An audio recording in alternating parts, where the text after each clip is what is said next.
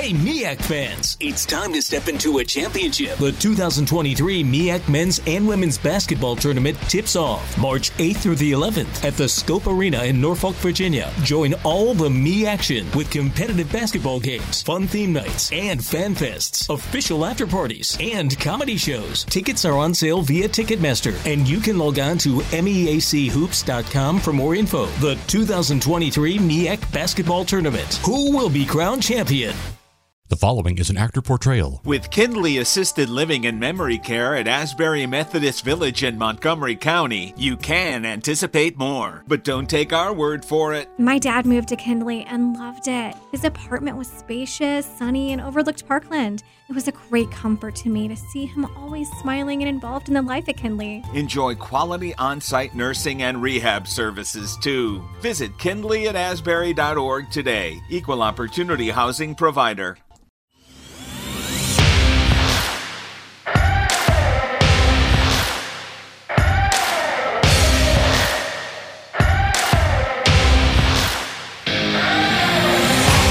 Welcome to the Fantrax Toolshed, a podcast covering all aspects of fantasy baseball to help you win all of your fantasy leagues. From dynasty to prospects to redraft, we got you covered. Now, here are your hosts, Eric Cross and Chris Clay.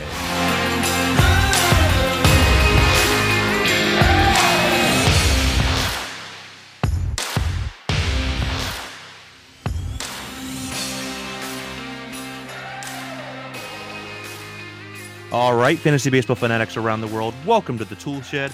This is episode 145 of the Fantrax Toolshed with Click and Cross, powered by Fantrax and FantraxHQ.com. I'm your host, Eric Cross. We have another fun episode in store today, and with me, as usual, is my 80 great co-host, Mr. Chris Clay. Chris, what's going on, man? Yeah, not too much. Good to be back, and we skipped our midweek episode last week, so it's been a week since we've talked, at least on air, and so it's good to be back on the airwaves, talking baseball. Been a good week. I've been out several times, minor league games, so that's been fun. Ian Kundle from Sox Prospects was down here in Greenville, so hung out with him some at the games, and I had a good time, so good to be back on the airwaves, though. Yeah, it feels like it's been a lot longer than a week, though, because we're not used to having that week gap with our two episodes, but just schedule-wise, and there wasn't really a ton to talk about last. We had some stuff, but we're like, yeah, let's just take a little breather here and come back strong with two episodes this week.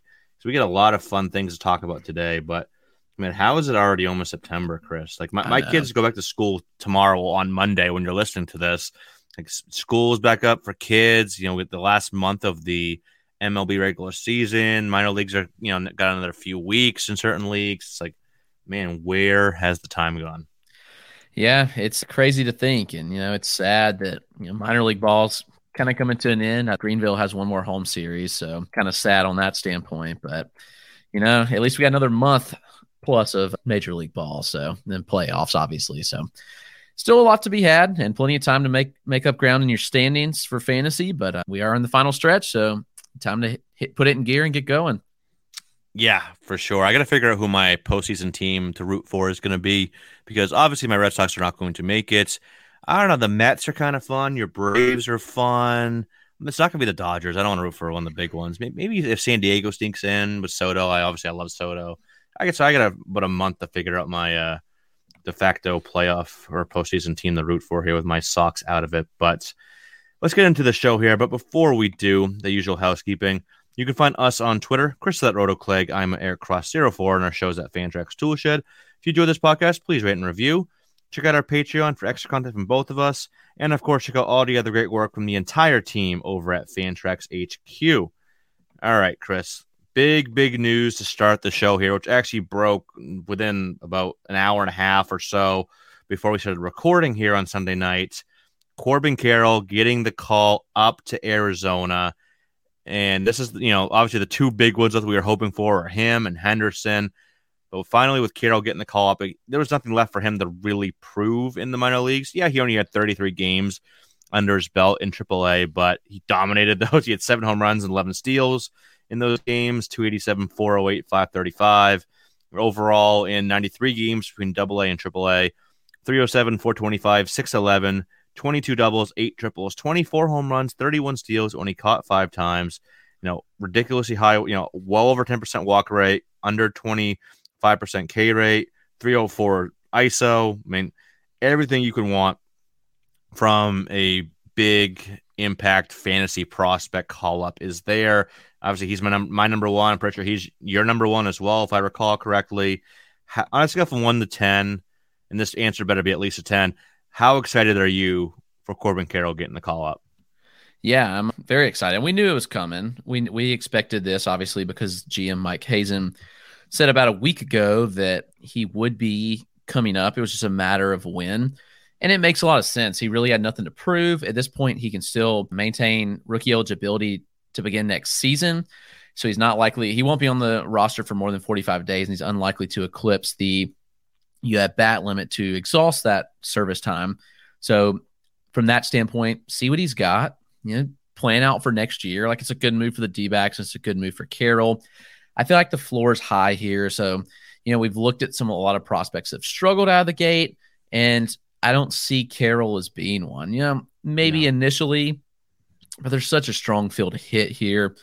This is one of the more impressive prospects that we've seen in a while. And while we think of like J-Rod being like a superstar, I don't really see Carroll ever being a superstar, but he's going to be a really good player for a long time. I mean, you look at consistently what kind of contact he makes, kind of batting average he posts. He's going to post something near 280, 290. He's going to have seasons that he hits even higher than that, I think. And the power's really come around this year, which has been obviously what you want to see. I'm very excited.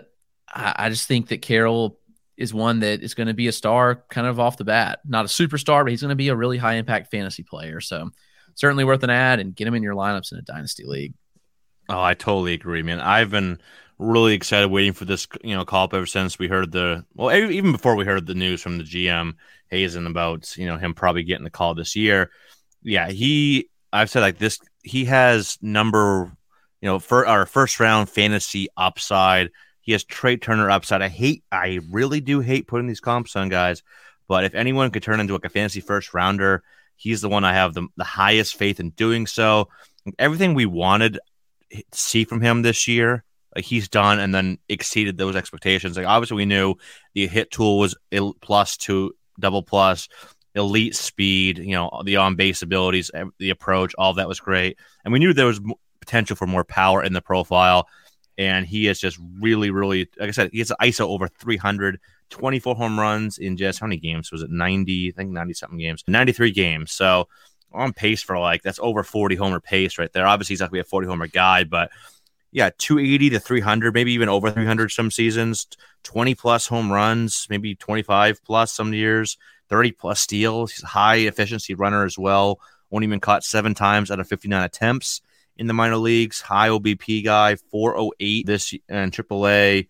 Like I said, 426 overall in his minor league career in 142 games. Like, look at these 142 games, minor leagues, 28 home runs, 52 steals, 32 doubles, 17 triples. This guy's an extra base hit machine. I think my biggest question right now is, how does that line, the outfield really shake out? Because right now you've had Alek Thomas playing center field, and yeah, he's been, not terrible, but kind of pretty lackluster. So I think maybe he gets the bump out, but Dalton Varsho's been starting in right. Jake McCarthy's in left, who's been hitting pretty well lately. Good average, some speed as well. And they have Ketel Marte DHing. So you got to wonder, who do you think gets the bump, Chris? You think it's McCarthy? You think it's Thomas? Obviously, probably not Varsho, but probably Thomas or McCarthy. Yeah, and, while Thomas has been less than stellar, I feel like they're going to keep running him out there to see what they can get. Probably. I mean, I'm not sure demoting him does much for him at this point, so that's probably unlikely. So, I mean, sadly, it could be McCarthy, but I don't know. I'll be interested to see how it works. Like, I mean, could Ketel Marte bump back to second? Rojas could bump to third. I mean, Emmanuel Rivera's been pretty good, but I don't know. We'll see. I mean, Marte's been DHing pretty much regularly, which is interesting. We'll have to wait and see how it shakes out, because right now I think it's just pretty much a guessing game. Yeah, it's not like you can platoon those two guys. They're both lefties, so right. And maybe they move. I don't think they move Varsho back to catcher and bump Kelly. Like there's a lot of flexibility with this lineup. Like you said, like Rojas' flexibility, Varsho's flexibility, Kettle's flexibility, but I don't know. I think it probably is McCarthy, maybe a little bit of both, more so McCarthy than Thomas, but I see Thomas losing at least a little bit of time. But they're obviously not going to call up Corbin Carroll to have him, only playing two or three times a week. So yeah, he is just absolutely looks like a fantasy stud in the very near future. He's one of the guys, like you mentioned, I think he can hit the ground running here and really be an impact player from day one. Do you think we also see Gunnar Henderson soon? I'm sure everyone's wondering, hey, when's Gunnar Henderson getting the call up? There's kind of been rumblings about him in Baltimore as well. Not quite as strong of rumblings as we had with Corbin Carroll, but do you think we see Henderson by the end of the year? I do. I think that he's probably up within the next week, if I had to guess. Now, there's no way to know for sure. There was a lot of speculation last week when he was out of the lineup on, I think, Tuesday when they had traveled to Jacksonville. He hadn't traveled, blah, blah, blah, all this stuff. But if I had to guess, it's probably this week. I mean, Norfolk's going back home. So I don't know how Baltimore's schedule lines up, but I could see him certainly getting the call if they're at home, like at some point next week. Yeah, and I'm trying to pull up the standing. I want to see how close. I know Baltimore has been kind of hanging around. Yeah, they're 7 games over 500. In terms of the wild card, they are. Looks like. Let's see here. Should be 3 games out. Yeah, so the first wild card is the Mariners.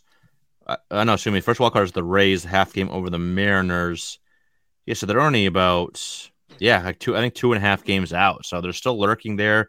They're playing well. They're 6-4 on their last 10. So this is a thing where maybe it's more, even a little bit of a help for them in the short term, as opposed to like, all right, let's see what we have with Henderson. He could help them right now if they really think they can make the postseason. I don't think they'll do anything in the postseason, even if they do make it. But that'll be a fun little. I'm sure he's an upgrade over Rougned Odor or Ramon Urias or whoever else are going to bump out of that lineup. So, yeah, I do think we see Henderson soon as well. I think, yes, by, I think even sooner than that. I mean, I think by Labor Day, we see, actually, that is next week. Yeah, so I guess I'm in the next week as well. But, yeah, really excited for Carroll, equally excited. I'm even not equally excited for Henderson, but I think we do see him soon as well. Next call up here, okay, drops down in terms of excitement, but still some intriguing names. 3 more names on the list here for promotions this week. Next one on the list, Cade Cavalli got the call. And this was a guy that I saw last year. Love this stuff. He's always had really, really good stuff, 3 above average or better offerings. But the command and control has been really up and down. Earlier this year, he was at about 11%. Last month, or I think it was either a month or 6 weeks before the call up, he was about 8.3%. So, like, all right, maybe he figured something out and he's going to do better. But that debut was just absolutely atrocious. 4 1/3 innings, 6 hits, 7 earned, 2 walks. He did strike out 6, but also hit 3 guys as well. So, Chris, do you think that stretch, like I said, the last 6 weeks or so where he dropped the walk rate, do you think there's something there, or do you still have the same thoughts on Cavalli where stuff is good, but just the command and control is going to limit him a lot? I do. I fear that it does limit him. I have those concerns still. And you look, and while the walks have gone down a bit, there's still a lot of starts out there where he's walking like 3 batters a start. And I just think that it's going to limit him long term because it's just not there. And when he's missing, as you saw, when he misses a pitch, he's going to get hit at the major league level. He can get away with it some in AAA, but you're not going to get away with that against big league competition. And unfortunately, that was what we saw from him in his first start. I don't know. I mean, I've got a kind of mixed bag on how I feel about him, but I wouldn't have high expectations, at least for this year. Yeah, definitely not for this year. Yeah, he's one that I really feel torn on long term, honestly. But, what can he be? He has upside. He's got a good arsenal. He certainly looked the part at some points in his start. I mean, the fastball, he averaged 95.6 on it in the start. He didn't get a ton of whiffs, though, which is whatever. It's fine. The curveball looked good. I mean, the curveball had a 40% whiff rate, which is impressive. And the changeup performed well as well. But when he's just missing those pitches, then he's really going to get hit around. And obviously the walks, too. Yeah, I think he settles in as a high strikeout number 4 guy. I kind of put out a tweet. I was like, all right, maybe if you really need K's, I guess you can go after him. But this isn't the guy I was like looking to run to the waiver wire to put a claim in on, or spend a lot of fab whatever you have left for fab at this point in the season. He was a guy that I was really excited about. Like, all right, there's some intrigue, of course, because of the Arsenal. And he's finally getting a shot here for the Nats, which he should. Like, there's nothing left, for him to really prove in the minor leagues instead of gaining that command and control. But he can try to work on that in the major league level as well, while getting that experience. And obviously, the Nats aren't going anywhere, so kind of made sense to give him the call right now. It's just to give him, 5-6 starts or whatever it is before the end of the season. But long term, it's not as bad as DL Hall, so I don't think there's quite as high of reliever risk here with Cavalli, though there is some. I still lean towards him being a starter, but probably more so like a high K SP4 that has kind of so ratios, like maybe a low 4 ERA, 1.25, 1.3 whip type of guy, but he'll get you 27, 28% K rate. So they'll always keep him at least fantasy relevant, but probably I don't see him turning into some impact fantasy player or anything like that, though. Next here, Garrett Mitchell, one of my former prospect crushes here. And, even though the power still has not materialized, like this year, 5 home runs and a 426 slug and a 139 ISO in 68 games, mostly between AA and AAA. He's actually been playing pretty well outside of that. 287 batting average, 377 OBP, 17 steals in 68 games, only been caught once. He has 34 career steals in the minor leagues compared to only being caught 3 times in 132 games. So there is some, average OBP stolen base upside here, but who knows where that power is going to be. It's funny. I think it was Matt Heckman said something on the lines of, I think he's a swing change away from really kind of breaking out. And I was like, yeah, but I think he's kind of been that change away from breaking out for a couple of years now since being drafted. So, Chris, what are your thoughts here? Garrett Mitchell, do you think this year maybe not so much because it looks like he might be platooning with Tyrone Taylor, but long term, do you think there's some fantasy appeal here in dynasty leagues? I don't know, because they're so loaded in the outfield. Like, the Brewers just have an incredibly deep outfield. Yeah. Not necessarily at the major league level. I mean, Yelich is going to be around for the foreseeable future. But then you look, Renfroe's hit well enough to stick in the lineup for the foreseeable future. And then you look at center field, and that seems to be where Taylor and Mitchell will platoon at. But it's just looking at the pipeline of the outfielders coming through the system, because, honestly, Sal Frelick probably passes him. Yeah. You also have Esteury Ruiz. You've got Joey Wiemer, not to mention the aforementioned Jackson Chourio, who's a stud as well. There's just a ton of outfielders in this system where he's going to really have to prove himself to get a shot, I think. And if he begins to lift the ball a little more, then it's possible. But, the ground ball rates are just way too high. And that's the biggest issue. Can he get to power? I think so. He hits the ball hard. But until he begins to lift it more, you're looking at like a 22% fly ball rate for this year between double and AAA, and that just doesn't cut it, especially when you're putting the ball on the ground nearly 60% of the time. Yeah, he's never had, I was looking at it earlier, he's never had at any level a ground ball rate lower than 57%. It was like 57.2 or whatever was his lowest in low A, I forget what level it was. But yeah, it was like 57% up to 63%, right around 60%, give or take, a few percentage points either way. And that's just, not going to get it done. Maybe you can, with his speed, he'll probably, I think the average will be fine. I think he's 260, 270, good OBP, 340, 350, something like that. But I just don't know right now. I can't project him as more than, is 10 to 12 even too much of a power projection? I think it's probably maybe the high end. Like you said, he does have good quality of contact. He does hit the ball pretty hard, but he has that raw power is there. But yeah, this is the hitch in his swing, the ground ball rate. Maybe he's 8 to 10 home runs over full year. But like you said, all these big names coming up behind him, that none of them are super close. But he's only got about a year and a half or so to kind of prove himself until you get Frelick up there, and then Chourio probably a little bit after that. There's not 3-4 years for him here. He's got to really prove himself. Probably next year will be a big year for him. See if he can kind of stick as a starter. Maybe they trade him. Who knows? But I do like him a bit. Like I said, the speed is valuable for fantasy purposes if he can play enough. We'll see how that plays out. He had his first start here on Sunday, or if you're getting called up on Saturday, or made his debut on Saturday, I should say, as a defensive replacement. But I don't know. Let's see how the playing time shakes out here. Moving over, the last one here, Eggy, not E-Guy, Eggy Rosario. Love the name Eggy. Getting called up by the San Diego Padres, already pinch hit earlier today for his Major League debut. He is another one that is moderately intriguing, just because you look at what he did this year, like huge, everyone's talking about Estrella Ruiz, obviously in that system before he get traded, but Eggy Rosario had a very good season in AAA. Obviously, El Paso is a hitter's haven, PCL hitters friendly league, but 293, 374, 520, 32 doubles, 21 home runs, 20 steals, walk rate over 10%, K rate right around 20%. But the thing with him is he's never been an efficient base stealer.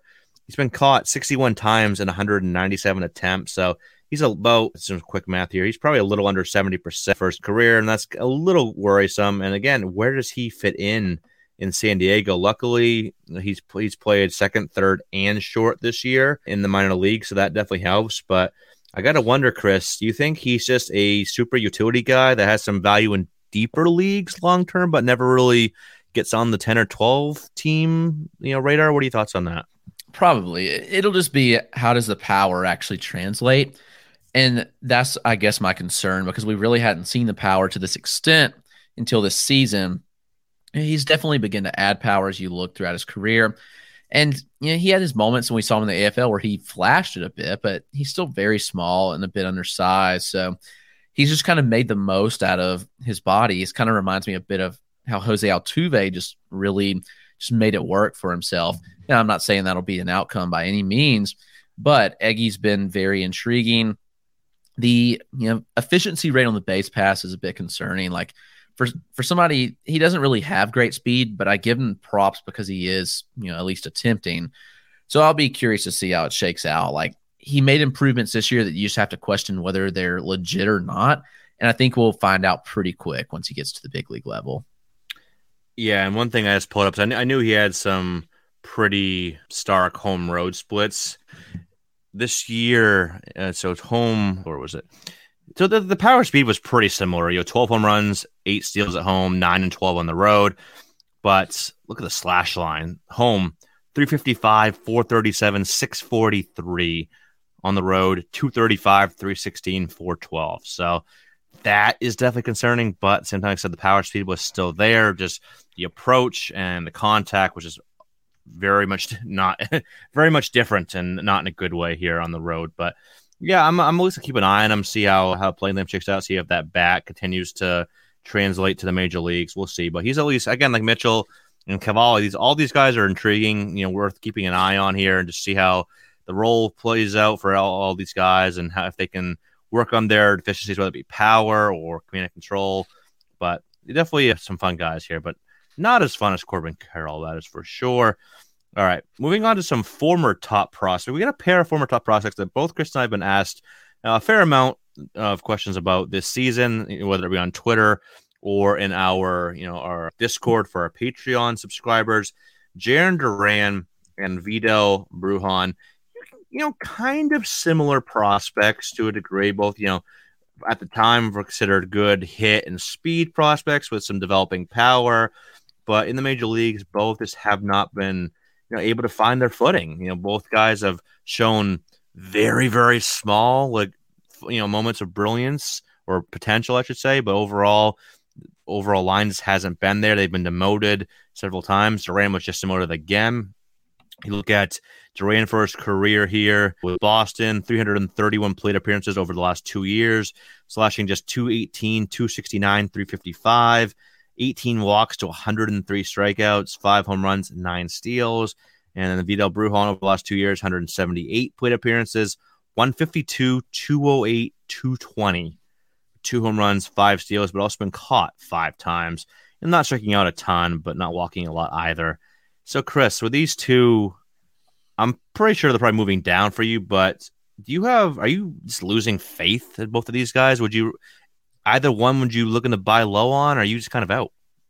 Not really. I mean, Bruhan especially, like, I just don't really see much promise here. He's lost his efficiency on the base pass pretty much completely this year. Between AAA and the majors, 19 steals, but 15 caught stealing. And that just shouldn't be the case for somebody with his speed. And I saw him live this year, and his clock time is legit 80 grade speed. Like, it's that good. I clocked him home to first at 80, like 80 grade speed. So it just baffles me that he's lost that jump on the base paths. And while the contact is good, he just doesn't have the quality of contact to excel at the major league level.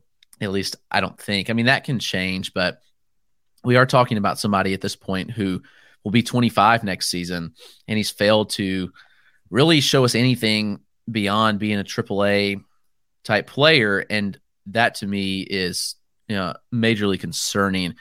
Duran, his fielding's just been horrific too, which doesn't help his value a bit.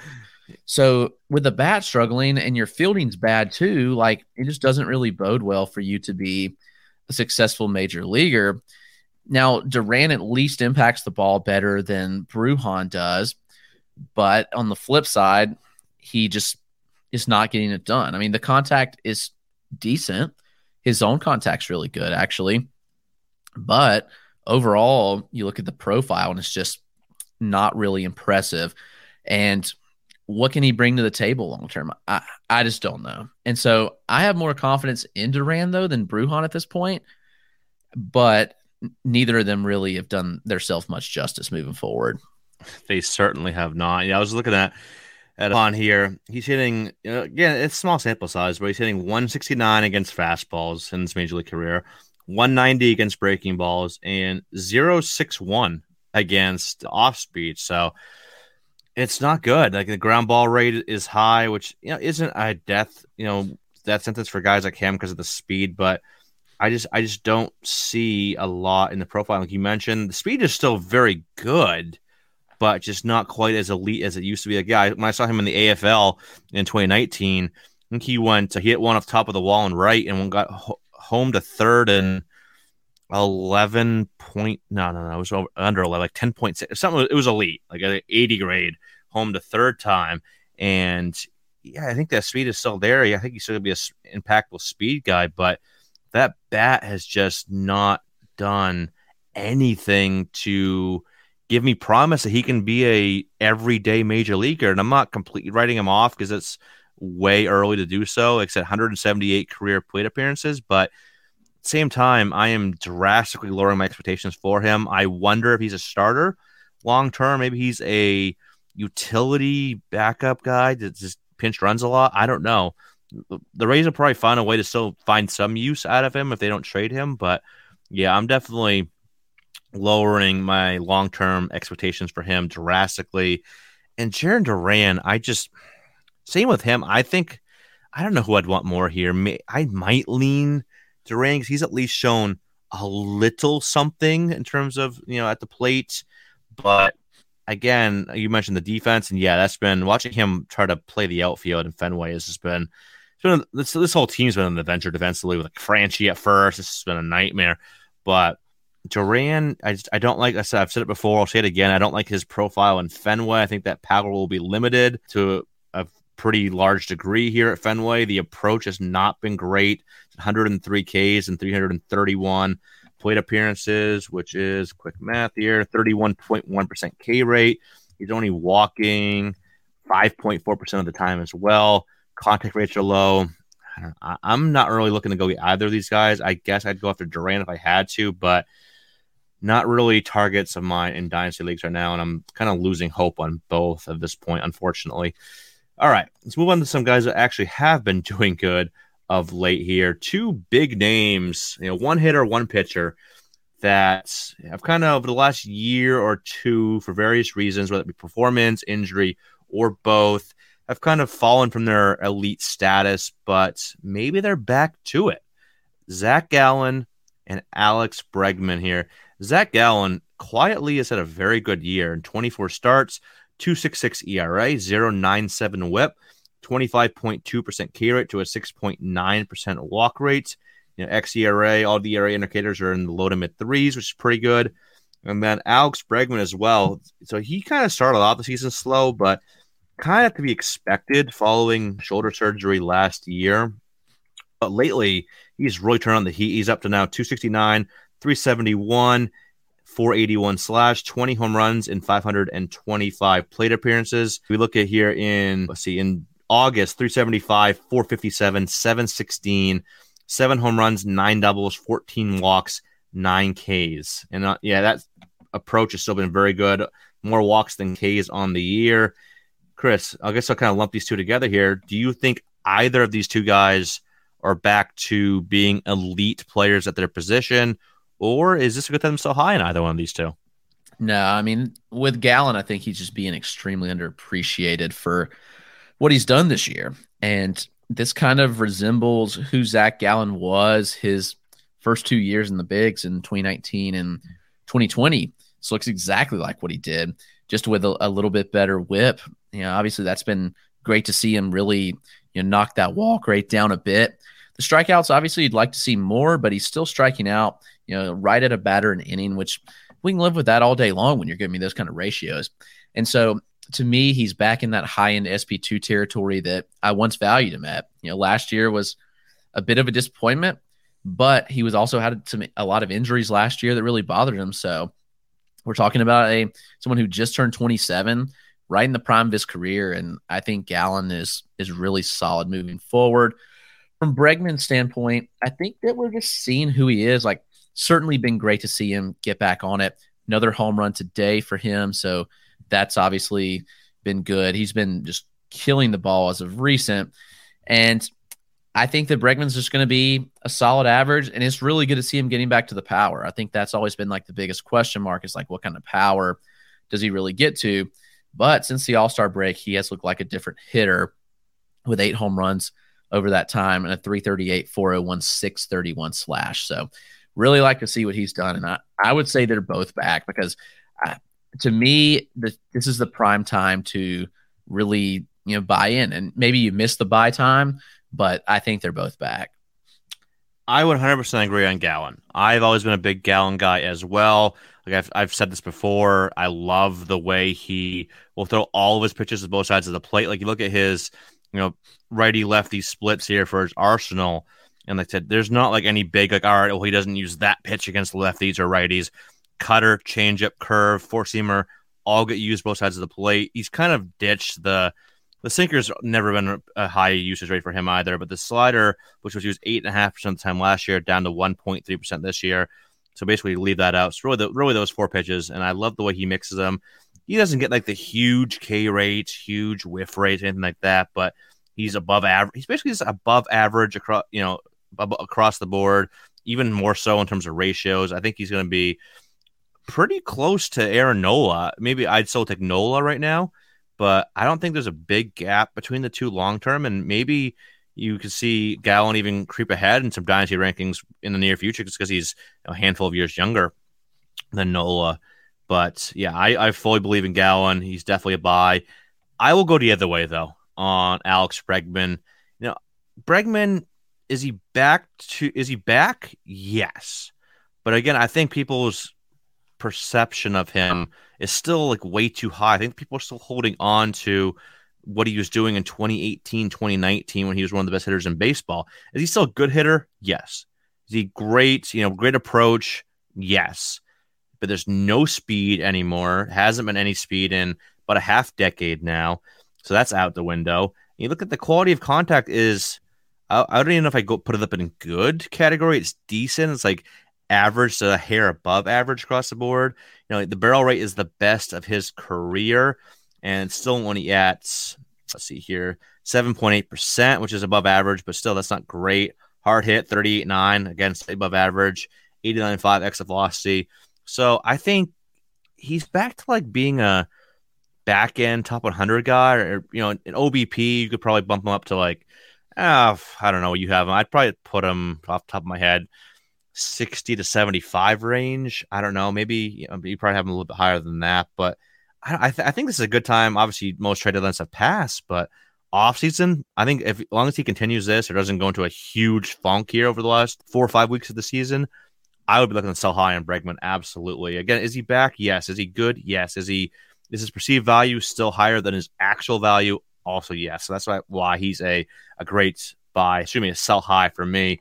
Before we hit the break, Chris, do you have your rankings up? Do you know where you have him in your rankings, or is it a rough range? Yeah. Well, I'm totally kind of reworking him. He was like 98 for me, actually, and even in OBP, that was prior. Let's see, he was 94 actually before. I think he's pushes the 50 to 60 range for OBP. Around guys like Carlos Correa, George Springer, Springer's probably going to bump down just the injuries. He can't stay healthy, but right. That kind of range, I think, and I guess it depends on how you value Bregman. If you think it's a good time to sell, but I traded Trevor Story for him right at the deadline of the Highlander dynasty, but also have pretty good middle infield. Had Dansby, Trey, and Trevor Story. So I felt pretty good about that, needing a little more power and, even some average. So I don't know. I think that it just depends on what you see him as, but I think that he's solid moving forward, but I wouldn't value him as a top 25 or top 30 player, but I think top 50 is pretty reasonable. Yeah, I could see. I had a feeling you'd probably put him 50 to 60. I'm saying him just a bit lower. Definitely more value in OBP leagues, that's for sure. But I won't be rushing to trade him either. But I would definitely be fetching offers, put him on the trade block, message your league, whatever you got to do, whatever you got in your league here. But I would look to see if you can get a good offer. I think you can. So he's a good sell for me personally. All right, let's go ahead and hit a quick break to get a word from our sponsor. We will be right back. Support for Fantrax Toolshed is brought to you by Manscaped, who is the best in men's below-the-waist grooming. Manscaped offers precision-engineered tools for your family jewels. Manscaped recently launched the Ultimate Men's Hygiene Bundle, the Performance Package, to join over 5 million men worldwide who trust Manscaped with its exclusive offer just for you, 20% off and free worldwide shipping using the code TOOLSHED. That's right. As a listener of Fantrax Toolshed, just put the code TOOLSHED in at manscaped.com. Gets you 20% off and free shipping worldwide on any product on the site. The Performance 4.0 package is here, and it's a game changer. Inside this package, you'll find the Lawnmower 4.0 trimmer, the Weed Whacker, ear and nose hair trimmer, the Crop Preserver ball deodorant, the Crop Reviver toner, the Performance Boxer Briefs, and a travel bag to hold all your goodies for your shed. First off, the Lawnmower 4.0 is the trimmer of the future, and dare I say, the greatest ball trimmer ever. Absolutely blown away by its performance and craftsmanship. It features a cutting-edge ceramic blade to reduce grooming accidents thanks to its advanced skin-safe technology. The Lawnmower 4.0 is waterproof and also has a 4000K LED spotlight that you need for your most precise shaves. Because this trimmer is waterproof, you can use it in the shower and say goodbye to the mess on the bathroom floor. And you thought that was good, but the Manscaped 4.0 package takes your grooming game to the next level, which also includes the Weed Whacker nose and ear hair trimmer, the Crop Preserver below-the-waist deodorant, the Crop Reviver below-the-waist toner, and they even throw in 2 free gifts for you in the package, the Manscaped Boxers and the Shed Travel Bag. So bring your comfort and boxers to the next level as well. It's time to take care of yourself. So go to manscaped.com and get 20% off plus free shipping with the code TOOLSHED. That's right. This exclusive offer is just for you. Go to manscaped.com, put in the code TOOLSHED, and get 20% off and free worldwide shipping. All right, welcome back from the break. We got some names on the list here that are really just performing well of late. Not necessarily the biggest names, but really some intriguing names to see how we value these guys moving forward. Well, a couple of these guys have been 2 of the 5 we'll talk about here. We have 2 pitchers, 3 hitters. 2 of the 5 have been, fairly big or at least solid prospect names. The other 3, though, they weren't complete unknowns, have really burst onto the scene this year, or at least not, the last month or so. Let's start with the 2 pitchers we have here. We got Justin Steele and Edward Cabrera. Unfortunately today, Cabrera did get lit up against the Dodgers, though, so you can't really put too much stock into that. He went 5 2/3, 5 hits, 6 earned. I gave up 2 home runs, 3 walks, 5 Ks. But before that, his 4 starts since coming off the IL on August 5th. These are against the Cubs, the Phillies, the Padres, and the Athletics. So, Phillies and Phillies and Padres are pretty good opponents. Cubs, Athletics, not so much, but still 5 innings, 0 runs, 8 Ks. 5 2/3, 0 runs, 6 Ks. 4 innings, 0 runs, and 7 Ks. 8 innings, 0 runs, 7 Ks. The walk issue has never really gone away, but the stuff is filthy. Like, you look at the Arsenal led by a mid 90s fastball, averages 96.2 on it. He's got a really good changeup, really good slider. Also mixes in a curveball and a sinker as well. High whiff rates on the curve, slider, and change, all above 35%. All have been hard to hit this year. So yeah, he had a bad start against the Dodgers, but are you buying into this Edward Cabrera breakout, Chris? And where do you think he could rise to in terms of dynasty starting pitchers? Do you think he could be like a top 25 arm, top 40? Where do you have him long term? I think he's probably a top 50 arm. I think there's going to be some inconsistencies and some ups and downs with him. I'm not going to fault him for a Dodger start, but right. You saw Sandy Alcantara go out there and just dominate them, which I didn't expect. Complete game, which was highly impressive. But I will say that what Edward Cabrera's done has been very impressive. I've loved seeing him use his changeup more. That's obviously been a big thing. His four seam last year was fine, but wasn't great. But he's lowered the usage on it, which I think is the way to go. Throw your best pitch the most often, and he's doing that with a changeup. He's mixing his pitches really well, and overall, I really do buy into the improvements that Cabrera has made this season. But I still think you're going to see bumps in the road with him. It's not going to be bad, but I think that there's going to be some inconsistencies from time to time. And from that standpoint, I have the concerns. It's interesting that his velo separation with his changeup and four seam is really not much at all. I mean, the changeup averages nearly 93 and his four seam average is 96. So that's interesting. Take it as it is, but the changeup has been a really good pitch regardless.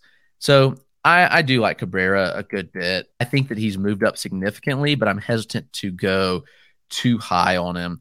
Steele's been very interesting with what he's done.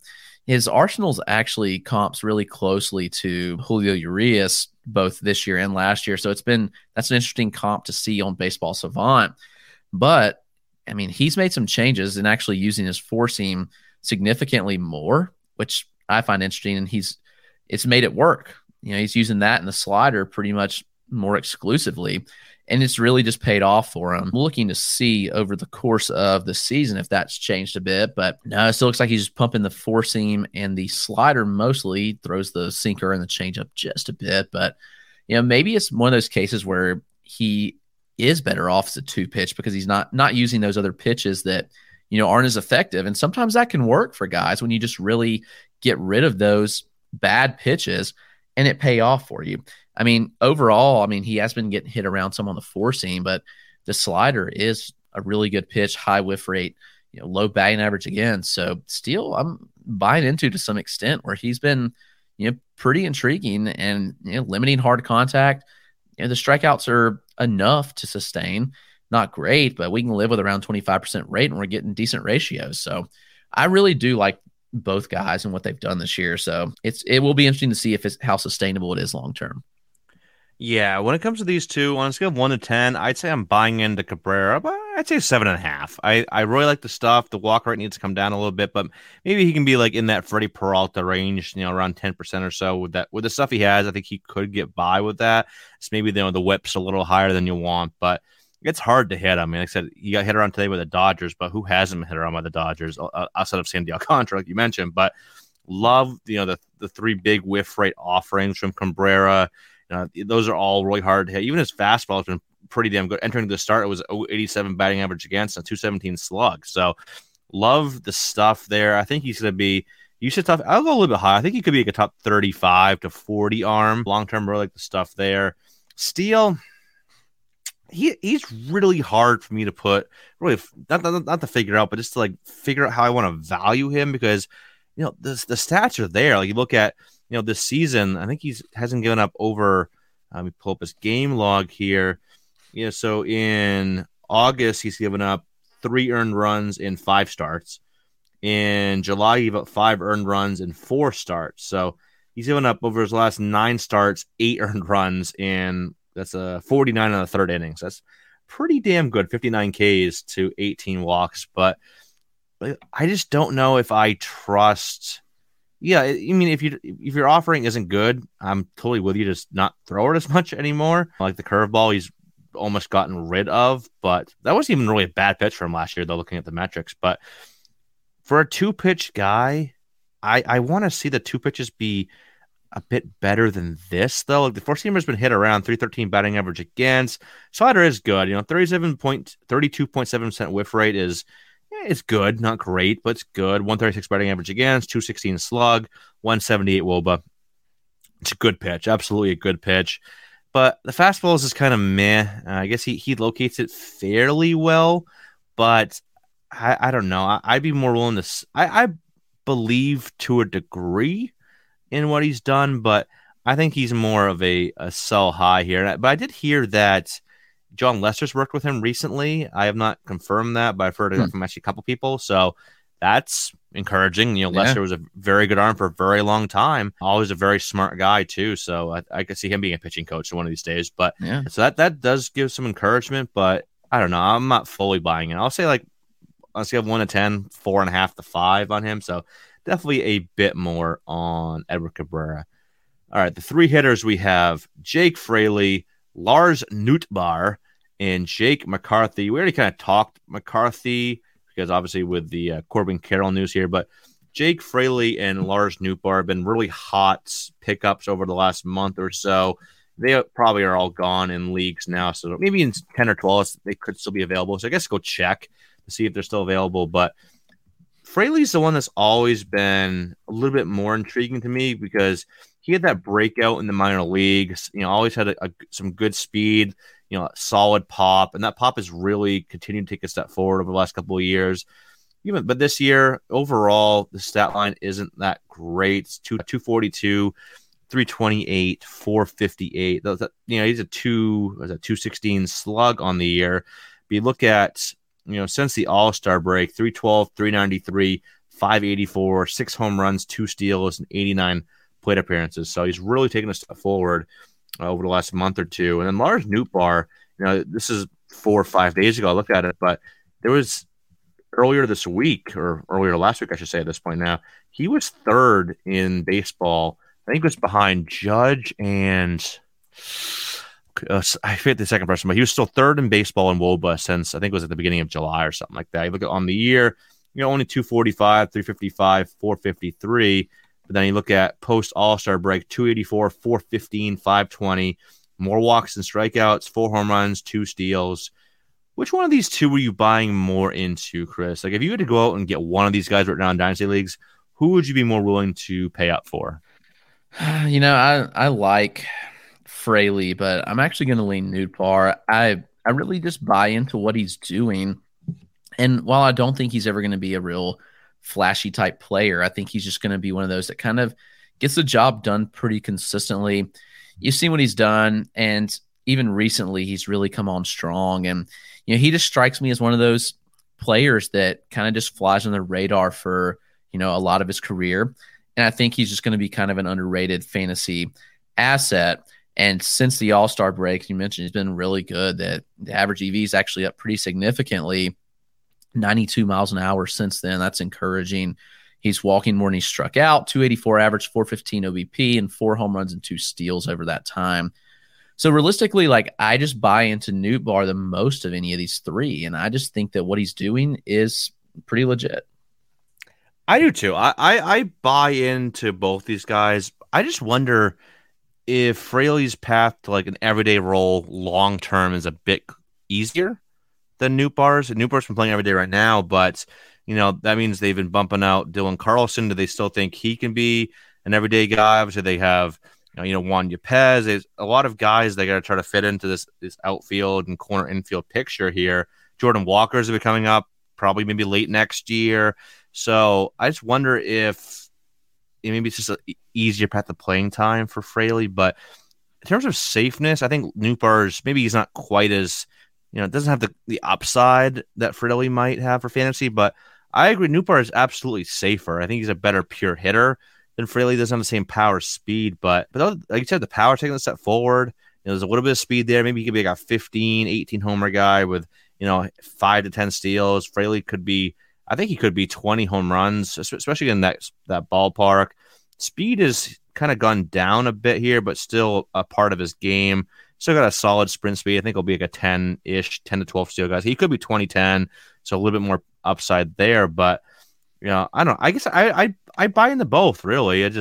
I wonder if Nootbaar, how long he's a starter long term. He's gonna have to continue to hit, obviously, but Fraley, they don't really have a lot of other options. So he's gonna, I think, get a longer leash than Nootbaar. But I think both are solid dynasty buys here, though. All right, moving over to the last segment of the show, prospect standouts. Got 5 names here, 3 hitters, 2 pitchers. Let's start with probably the biggest name on the list here in terms of a name that people know, Jasson Dominguez. Like you mentioned, Chris, when we were kind of figuring out who to put on this segment here, people like to give Dominguez crap just because of the insane expectations and comps that were put on him. And I get it. I think I was, part of that to a degree as well. But he's actually put together a solid season. Look at between low A and high A, 106 games, 465 plate appearances, 277, 383, 449 slash, 22 doubles, 12 home runs, 34 steals, been caught 7 times, 65 walks to 118 strikeouts. So where do you value him now, Chris? Obviously, I think that initial shine is far worn off, but what do you think he can be long-term, and how impactful do you think he could be for fantasy purposes down the road? He's still a couple years away, but where do you see him kind of settling in down the road? I think he's a top 25 prospect. I really do. I think that it was an overreaction when he signed because the insane comps, and then it kind of became an overreaction to drop him like everybody did. But Dominguez has been quietly having a really good season. He's made significant improvements since bumping to high A, which I think is great. He was performing well in low A, pretty much in age appropriate levels. He began the season at 19. He's still 19, but he just turned 19 at the beginning of the year. So, you look at the body of work and it kind of screams like still top 25 prospect because showing good speed still despite a bulked up frame. He certainly has the power. He has the exit velocities to back it. His numbers in low A were good. I don't have his high A numbers, but his low A exit velos were really good. His 90th percentile EV was 107.17, and that would put him, 85th, 80th percentile of major league hitters. So that's pretty good there. His max EV up near 113. Like all things you like to see: good hard hit rate, good sweet spot rate, good barrel rate. And he's improved the chase rate as he's bumped up. These are all things you want to see out of a prospect as they continue to develop. And think about the immense pressure that Jasson Dominguez has faced and how he's performed despite it. So I've been pleased with what he's done. I still think the ground balls are a bit concerning, but despite that, he's made it work. He's showing good plate discipline, walking at a high rate. He's cut the strikeout rate at pretty much every level of his career. From low A last season, he cut it down again low A this year, and then with the bump to high A, I know it's just 141 plate appearances, but still a significant enough sample to say that it's pretty impressive that he's cut the K rate 7% down to 20.6%. Overall, Dominguez is doing a lot of things that you want to see, and he checks a lot of boxes. And I just think he doesn't get the love he deserves because of the crazy, crazy hype that was put on the crazy comps that he got. And it's like, oh, well, he's not hitting 330 with 30 bombs and 30 steals, so let's drop him. But Dominguez is doing everything that you should expect him to do and more, I think. So he's going to be in my top 25 range in my next update. I agree with a lot of what you just said, but top 25 though, Chris? I mean, what does he have? Like he's improved at this level and he's showing good speed and power. Like he's not showing any signs of slowing down. Like the clock times are good. He's still in bases. He's improved his contact rate. To me, he looks like everything you want to see of someone that you expect to be like a 25-25 type player with a decent average. So, you look at the rankings and like, I'm going to pull up and see. 25 range puts him around like, Zach Veen and Tamar Johnson. I think that's certainly worthy to put him in that range personally. So I have no qualms with going top 25. And if you wanted to go top 20, I could probably get there too, just based on some other names in that range. I just can't go that high. I mean, like I said, I agree with what you said for the most part. The improvements he's made this year. I think I'm probably gonna put him like in the 40 to 45 range. I just can't go top 25 yet. I wonder. I think the power is still gonna continue to tick up. He's, like you said, he's had good quality of contact. The frame, is good power in that frame, but I really think the speed is going to tail off. Like, I was talking with somebody, I honestly forget who it was at this point. It was about a year and a half ago. It's like, oh yeah, the frame looks like Willie Calhoun. That just stuck with me. I just don't like that. Yeah. Whether it be fair or unfair. No, I think it's pretty fair actually. But I just don't know how much speed he gets to. I think he's more of like a 10 to 15 still guy, but I think he could hit 20 plus. But you got to wonder, is he? Like I said, I think he's going to be a good player. I just don't think he's going to be a great player. I don't think he's going to ever be like a top 50 fantasy player or anything like that. But he's definitely moving back up. And I love the walk rate this year. K rate he's kept in check. The contact rates have come up. That's something that's more power than he's shown in games. But I'll go a little bit lower than you. I'll say like top 40 to 45. I think he'll definitely be top 50 for me, but I just think go top 25. Yeah, okay. Personally. All right. Well, I'm just going. Okay, so who would you prefer? I'll play the would you rather. Don't you play my own game on me? Okay. Well, I was looking at your rankings, so I'm just going to ask who would you rather have, Ceddanne Rafaela or Jason Dominguez? Rafaela. Okay. See, I think Rafaela just chases too much. He does, but same time, the contact skills are pretty solid. I think the speed. I think that's the big thing between these two is the speed. I think Rafaela is going to be a 20 plus stolen base guy. I think he's going to have a good 10 to 15 more steals. I don't think the power will be a huge difference. I'd probably give the slight edge to Dominguez, but not by a lot. And then maybe you give the better hit tool long term to Dominguez. I can see that, but I think just the slight advantages he might have in hit and power, I think there's a bigger advantage in speed for Rafaela. Again, these guys are probably pretty close. They'll probably be within 10 spots in my overall, but I do lean Rafaela. I'm assuming you take Jason then. Yeah, I mean, Rafaela's numbers concern me. I saw Rafaela a lot, and I like him. Like, I was pushing him from day one I saw him. I love the athlete, but I don't think his power sticks. Like, his EVs are not good, and he chases at an extraordinarily high rate, which concerns me. He's made it work. Like, he hit 330 at high A, 280 in double A, but what does that look like? Like, high A pitching has been horrific this year, so I guess that kind of negates what I'm saying about Jason, but still, I just think that Jason does everything better than Rafaela. Like, Jason better hit, better power, and probably similar stolen bases. Maybe not long-term, but initially, like, I mean, Jason's ran significantly more than Rafaela has this year. So I don't know. I do agree with you that his speed will tail off, but 15 to 20 steals probably. I think Jason has 30 home run power, and I don't see Rafaela getting more than 20 home runs with maybe a few more steals. But I think Jason hits for 30 points higher average. I think Rafaela is a 250 hitter in the big leagues. So do you think Jason's 280 then? Maybe not, but that was a stretch. But I do think that Jason has made strides and should continue to do that. I think he probably settles in as like a 270 type.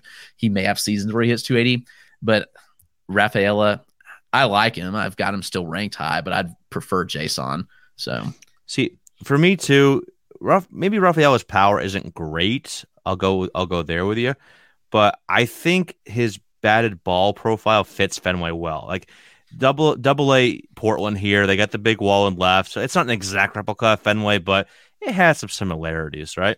So you look at where did this guy's lost it? In double A, he has even in high A, 42.5% pull rate, which is to the point where it would fit Fenway, but it's not like to the point where he's too pull happy, in my opinion.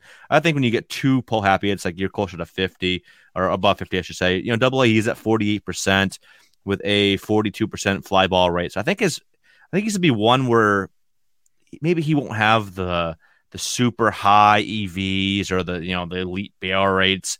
But maybe almost like I'm not comping him to Lindor, but how Lindor's ever had stood out in those areas.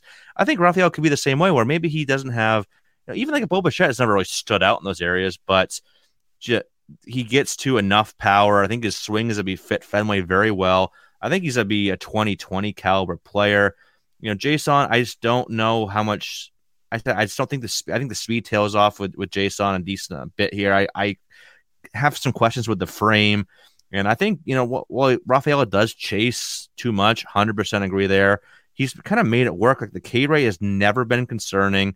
I'd love to see him walk a little bit more, but so I do think Jason hits for a better average, but I don't think it's 30 point. I think I'd say Rafaela, I'm going to say Rafaela is 260-ish. Jason probably 275. So I'll go like 15 points. I'll go with you there. But I don't think this would be a huge gap in power, but I do think there will be a bigger gap in speed. So again, I think it's close. I think it's definitely close either way you want to look at it, but I would lean Rafaela. But that's a very good debate there for sure. That's what I was wondering based on the range you would put Dominguez, just based on your rankings. Would you still prefer Christian Hernandez to Dominguez? Wait, I mean, probably go Dominguez there. Hernandez, last time I looked, and I'm not going to lie, I haven't looked at Hernandez the last handful of days here. He's been not terrible, but not great either. Let me pull up his stats here. Maybe if I could spell Hernandez right, that would definitely help. There's no D after the first N there, Eric. I can't type tonight, but let me look at pull up his stats here. You have his stats in front of you, Chris, and I can't seem to spell his name right. Christian Hernandez? Yeah. Oh, there we go. Now I know how to spell it. My fingers just didn't want to work tonight. That's not the right one. Let's see here. Wish I would put teams next to them. That's not the right one either. I hate when they do that. They don't put the team next to you have to guess just based on their birth date. Here we go. I got them. Cubs. There we go. All right. So this year, 261, 320, 357. Power hasn't really been there at all. ISO's under 100. I mean, obviously it's super early on this. I still love the profile, but I would go Jason over her. I think Hernandez probably drop around low 50s for me this next update. Well, I think probably a 10 spot jump up to Jason. So yeah, I'd go Jason. Yeah, that's what I figured. I figured he had moved up ahead of him, but yeah. Anyway, that's some good debate. So we're I'm killing a lot of time, but that was a fun one though. That was definitely fun. Like I said, we might differ on it, but I think we both explained our reasoning well. It's gonna be fun to follow. I think both these guys will be very very intriguing players moving forward here. So be fun to a Red Sox Yankees thing too. So we'll see that's how that works out too. All right, who's next on the list here? Yainer Diaz. Dude, this guy has been just tearing the cover off the ball the entire year. Last 10 days, 425 with 6 extra base hits, 4 home runs on the season in 480 plate appearances, 305, 356, 542, 25 home runs, 7.1% walk rate, 16% strikeout rate. And someone asked me earlier, who would be a kind of a sneaky guy to add in terms of for a catcher? This guy, his dynasty league, I think he said he was having a hard time filling that catcher position for the last handful of years. Trying to go for the upside guy, but close to the majors. I was like Yainer Diaz. I think he's going to be up next year. I think he's going to be a very impactful fantasy catcher. I think he could be borderline top, 12 fantasy catcher at some point. I don't know when that'll be, but good home ballpark for him to hit in, good lineup to hit in. The bat is legit. I know you like him a lot too. So where is he at? Is he top 100 for you now, Chris? Yeah, he should be. And I've loved him since last year, and he's been really good. I saw him in High A when they were in town because he was with Asheville. I don't know. There's just something about his profile that's always been really good, and the field of hits just incredible. It was surprising to me that Cleveland traded him, and I don't even remember what they got in return, but I don't think it was anything significant. But the field of hit here has been absolutely incredible. The power developing too has been huge, and it's no surprise there. I mean, Diaz had it in the swing. He's got the frame for it. So he's one I think is flying highly underrated. Catcher's been such an interesting position because there's a lot of underrated catching prospects at this point that have really good bats. Everybody wants to go after the high-end ones, and I get it. Look at what Adley's doing, but just look at these lesser guys like Yainer Diaz and Edgar Quero. There's a ton of talented catching prospects that are just not getting the love that they deserve. And Diaz has been a pleasant surprise this year with the power. No surprise he can hit. I mean, the field of hit's been incredible, but I think he's ready to be the catcher. I mean, they're still trotting out Maldonado and Vasquez. Like, let's see what Diaz can do, man. I don't know if he gets run this year, but he's going to be 24 for next season. So I think that he's Houston's catcher of the future. I do too, and it's not like they have anybody really blocking him at the major league level. I think he definitely is their catcher of the future, and very good bat. I think he's above. I think he's probably above average hit, above average power. That'll probably get that boost from hitting at that ballpark. So who are these? They're starting Martin Maldonado right now. They got Christian Vasquez, but I think how long is he signed for? He's not signed long term, I don't think. So we'll see how that works out in the short term, but long term, absolutely, he's definitely a great add. Like you mentioned, there's a lot of good catchers to add right now. Like, would it surprise you, Chris? And this might kind of make some people bat an eye. Would it surprise you if guys like Andy Diaz, I'm combining guys, Andy Rodriguez, Yander Diaz, Bo Naylor, those guys are better for fantasy than like a Gabriel Moreno or someone like that? It wouldn't surprise me. Maybe I don't have them ranked that way, but it wouldn't surprise me at all. I think you look at Moreno's power kind of outage this year. He's still a very, very good bat, but for fantasy, these guys might not end up being better long term. Yeah, I don't disagree with that. I mean, Moreno's interesting. Like, what kind of power can he actually get to? I think that's the biggest question. I mean, Diaz has just as good of a feel to hit as Moreno, but actually gets to the power. So that's what you want to see. And so I wouldn't be surprised at all. Yeah, like this is kind of the type of trade I love making in Dynasty Leagues, where it's like, guys that you can get a guy that you think could be just as good or better than the guy you're giving up, and then still get like a solid second piece out of it. You could probably trade Moreno for Yander Diaz and maybe get another top 150 guy added on to that. And that's something I would definitely be intrigued in doing for sure. All right, Michael Toglia here is the next name on the list here. I think he just went past the 30 home run mark on the season. Let's see here. Last 10 days, 5 doubles, 5 home runs, hitting .395 with a .921 slug. Then look at on the season, he is up to 30 home runs, 251, 340, 513, 11.8% walk rate, 29.9% K rate. Like, we saw him hit some dingers in the AFL last year. He had a bomb early in the year when I saw him, and also had the probably longest foul ball I've ever seen hit that I swear went 500 feet. It was exit velo of like 111, 112. It was still going up as it went past the right field pole. Like it was a dark out, so I lost it. But I'm like, that thing was still cruising. So we know the powers. We both seen the power firsthand multiple times, but contact, K rate, both issues. You think he's ever more than like a 230, 240 hitter? But again, he could be a 30 home run guy. He's got that power, Coors Field, BABIP boost. He could turn out to be a decent little player, but the K rate still scares me. That's possible. I think the BABIP will play up, and he's a low BABIP guy, so naturally, like, that's gonna see an increase. So that's encouraging. The walk rate's encouraging. The strikeout rate is not encouraging. You're right. He does get to big power. It is interesting too because he can steal some bags. He doesn't have good speed, but neither does Freddie Freeman, and Freeman always steals like 7 to 10 bags a year. Just gotta be smart, man. Like Pujols stole bags. Pujols was never fast. No. Even when he didn't have the foot issues, he was never fast, but he still stole a little bit. Right. So maybe I'm a bit low on him. I'm semi-intrigued about what he can do in Coors Field with the ability to play regularly. Now 24 years old, like, it's time to see what he's got at the major league level. I mean, I don't think he's a top 100 prospect by any means, but I think there is some intrigue with Michael Toglia. Yeah, I think he could be top 150. I think that's fair. I think I have some other players with similar-ish profiles in that range, so I really got to look to see where I want to rank him. But yeah, I think he could be top 150-ish, maybe a smidge higher in OBP, though he doesn't have a super high walk rate. He's always been like above 10%, so definitely a smidge more value in OBP. But yeah, definitely love that power for sure. He's hit some absolute moonshots. 2 pitchers on the list here, Tanner Bibby and Frank Mazzucato. And if you're wondering, because I always get it wrong, it's Bibee, 1 B, 2 E's. I always want to put like 2 B's and 2 E's or 2 B's and 1 E. It's 1 B and 2 E's after the BI to start.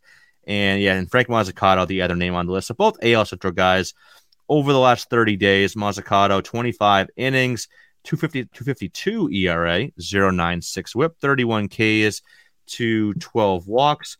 And Bibby is at 28 innings over the last 30 days, 161 ERA, 0.93 whip, 32 Ks to just 6 walks. So another one of those good command and control guys from the Cleveland org. Now, Mazzucato's kind of been struggling. He hasn't been terrible this year, but definitely taking some time to get his footing in the minor leagues. But, he was a high draft pick. Bibby, kind of a breakout guy this year. What are your thoughts on these two, and are you targeting either of them right now in dynasty leagues? I think Bibby's a bit underrated still, despite what he's done. I mean, his arsenal is really good, and I don't think he's overly flashy, but I think he does enough well, and he flashes above average, kind of across the board, which is what you want to see. Mixes the arsenal well. I'm pretty much a big fan and believer of what I've seen, and he's posted some pretty gaudy numbers this year that have really only got better as he's moved up. He started in high A, now to double A.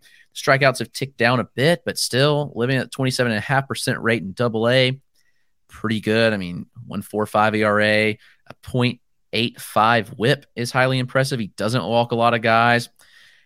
Bibby, to me, strikes me as a mold of a player that just never, gets all the love and respect he deserves, but is a really good one. Now, Mazzucato is interesting. He was really bad to start the year. We saw his first ever start as a professional in Instructs. For what it is, was pretty fun. Caderna too. Yep, Caderna was much better than Mazzucato. Mazzucato just didn't really have the velo, and I think there's still room for that.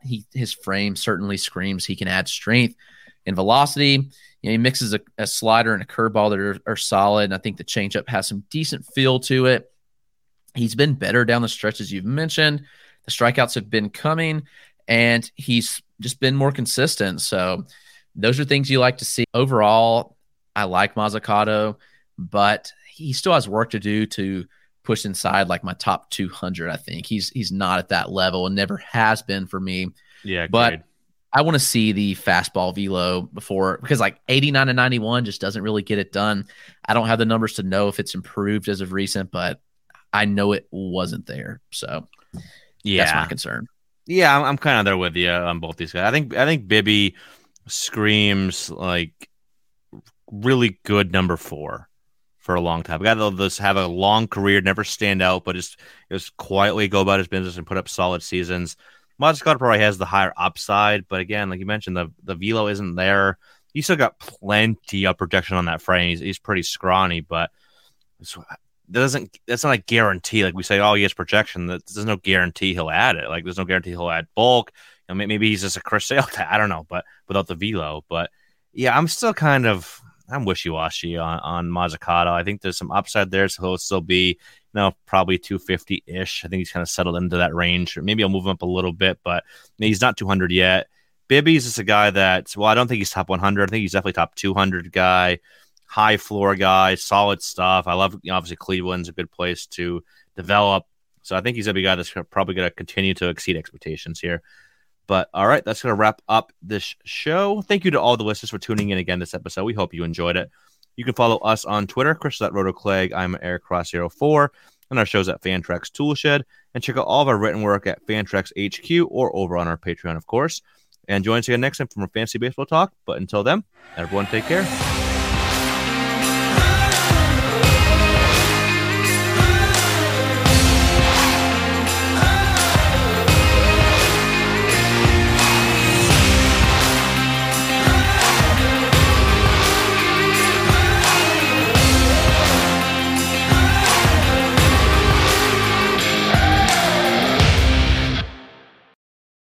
MEAC fans, it's time to step into a championship. The 2023 MEAC Men's and Women's Basketball Tournament tips off March 8th through the 11th at the Scope Arena in Norfolk, Virginia. Join all the Me action with competitive basketball games, fun theme nights, and fan fests, official after parties, and comedy shows. Tickets are on sale via Ticketmaster, and you can log on to meachoops.com for more info. The 2023 MEAC Basketball Tournament. Who will be crowned champion?